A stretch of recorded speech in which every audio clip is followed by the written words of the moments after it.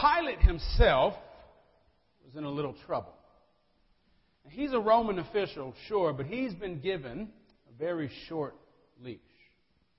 And the last thing that Pontius Pilate needs is for all this Jesus stuff to blow up under his watch. Because if all these people around Jesus start getting crazy, start yelling, start making a mess, things could get very bad for him. And so picture then maybe all what's going through his mind as now Jesus has been brought before him. And he's trying to figure out, what in the world am I going to do with this guy? If I do too much this way, the people are going to go nuts. If I do too much this way, my boss is going to go nuts. And that could be really bad for me either way. So here Pontius Pilate is having this conversation with Jesus. Conversations are a big part of the book of John, as you'll see. And a very meaningful conversation. And he asked Jesus a question that I think is very important for us today. He asked him, "What have you done?" Now, considering the context, I like to think of that question another way that seems a little more fitting for what's going on, maybe what's in Pilate's mind. As Pilate is thinking about Jesus being dragged in here, all these officials are yelling things about him, and they're trying to take care of him. As Pontius Pilate has this guy in front of him, he's thinking, man, brother, what in the world did you do to get here? Maybe one side of him is, please tell me so I don't end there myself. But as a leader, as someone that people report to, tell me what in the world, if you're this king that everybody that you say you are, how in the world did you get here? Because I don't want to be here myself. How in the world did you get here? Now, this is going to come as a shock for many of you, but I grew up how can I put this? As a know-it-all.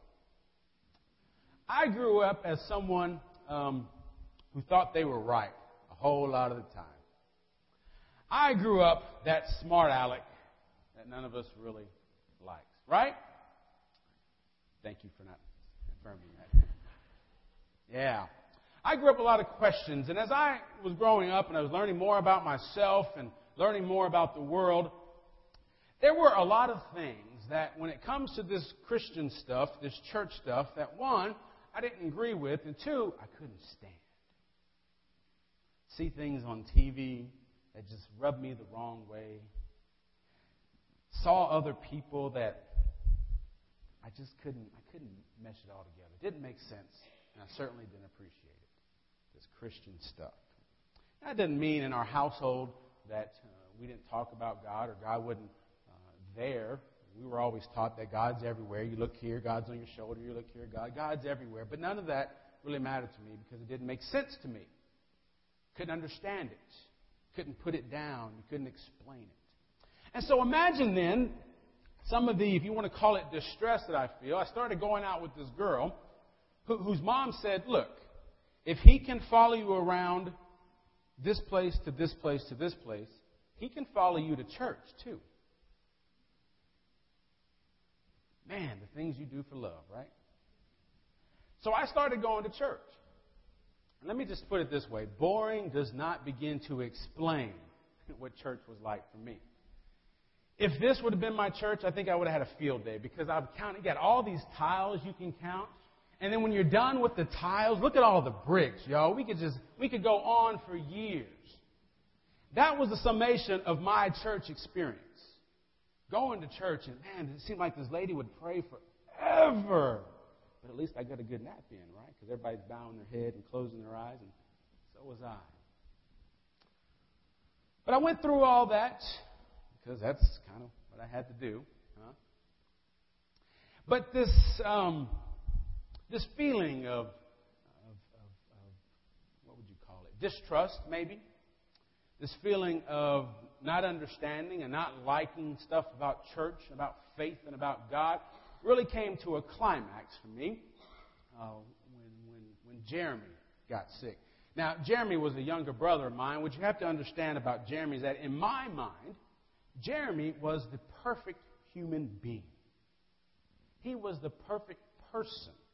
Certainly, he was the perfect child to have as well. Jeremy, in my mind, could do no wrong.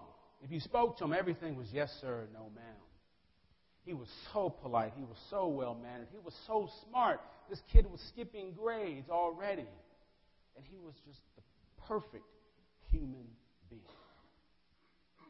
And so already with my ideas of not liking church and everything, when he got sick, when he was diagnosed with leukemia, I began to wonder, well, wait a minute. I'm hearing about all this church stuff. Supposedly this God who is so loving and is so powerful. And if that's true, why is Jeremy where he is and I'm not? I'm not the perfect one. He is. Yeah, okay. He's skipping school and so am I. He's got drugs he has to deal with and so do I. Why is he where he is and I'm not where he is? What made all that worse is through that experience with Jeremy, my dad came to faith.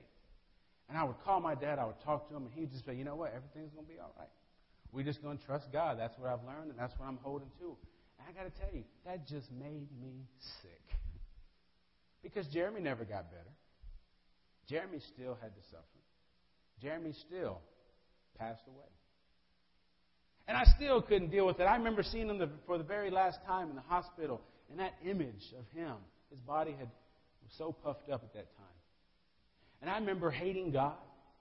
I remember hating Dad, even, for having this belief that this God would let all this happen. How in the world can you still want to go to church, still want to believe in all this nonsense? And so, like a lot of people, I think, I sort of held that anger and that pain in for several years. And it all came to a screeching halt a few years later. As a side story, I remember going to school every day that I was there, right? Every day. And remember in the hallway of a teacher, we had a small little poster that he had received from some bodybuilder. And I happened to know who this bodybuilder was. I was really impressed that he had a personalized, autographed poster from this guy.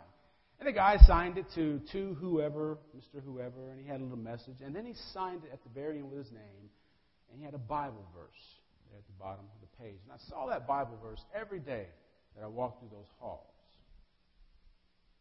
Well, much like we heard that part of the gospel story this morning, as Jesus is being brought in that last day of his life. I remember being in that church with all of those ceiling tiles, and I remember hearing about that story. And for some reason, I didn't quite explain it. I can't explain it even today. It started to make sense. It started to at least not be so hurtful. That if God suffered, maybe we suffer as well.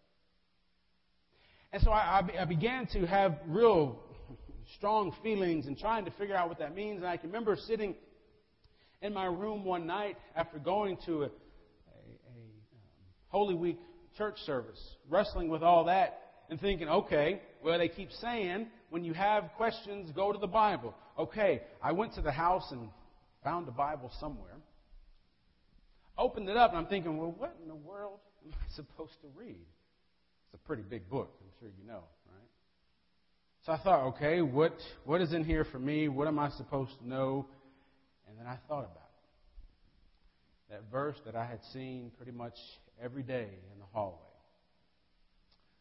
That verse was Proverbs 3, 5, and 6. And some of you may already know that, but Proverbs 3, 5, and 6 says, trust in the Lord with all your heart, and lean not on your own understanding.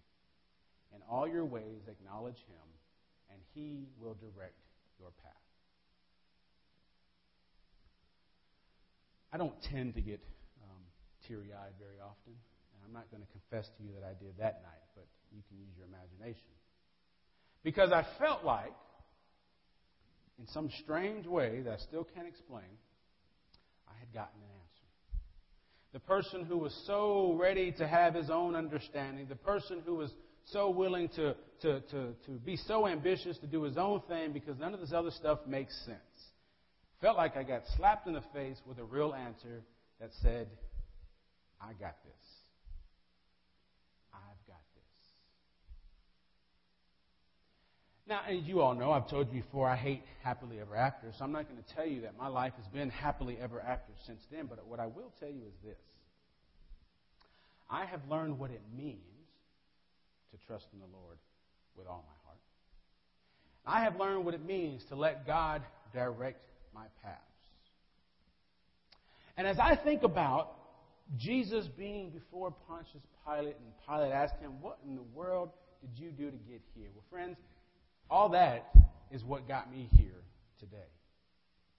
All of that God began to use in different ways. And I share that story with you for two reasons. One, because it's an important part of who I am as a person and even as a minister.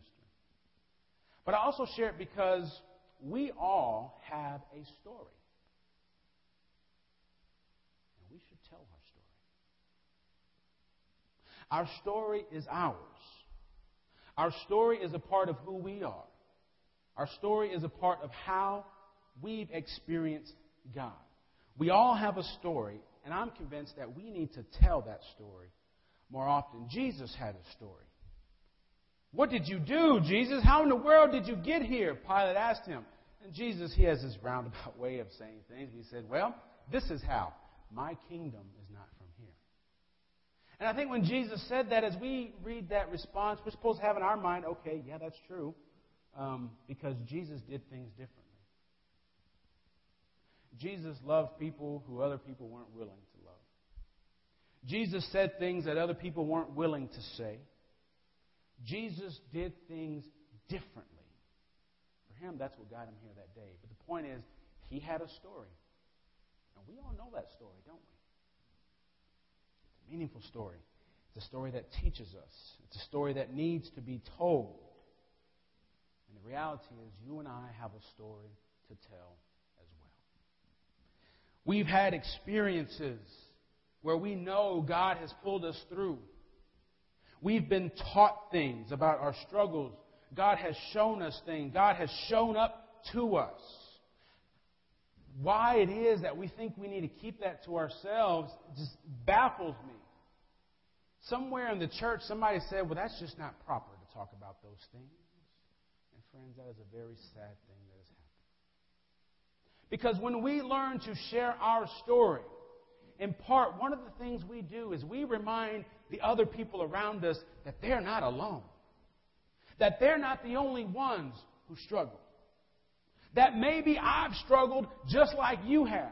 And that maybe with God's help, we can do this together like we were created to do. Instead of, well, I've got my life, you've got yours, and we need to keep it that way. That's not how God created us to be, friends. We all have a story. We should share that story. We should be able to talk about how God pulled us through. We should be able to talk about answered prayers, maybe even unanswered prayers. We need to be able to share that with each other in meaningful and life-giving ways. What about our children? Do our children know why faith is so important to us? Or do they just know they better hurry up and get ready for church? We all have a story to tell. And we need to tell it. My encouragement for you is to think about what you know God has done in your life. To think about those experiences that you have gone through, or maybe even that you are going through right now. How is it you see God at work? And share that with somebody. They might be the answer to your prayer. They might be the one God is putting into your life to help you, or maybe even the other way around. We all have a story to tell, and we should do what? God gave us His story. We all have ours, and we should tell it too. Would you pray with me? Oh, gracious God, we are so thankful to you for the many ways that we know you have carried us, the many ways that you have provided for us and sustained us. And what we ask at this moment, God, is that you would fill us with your love, with your hope, and with your joy. So that as we understand what you've done for us, we could begin to understand more and more how we can love and serve others through what you've done for us. God, we've all experienced pain. We've all known what it means to suffer. By your grace, we have come through. So give us the willingness to be your sense of comfort, to be your reminder of hope to other people as we tell our stories every day. In Jesus' name we pray.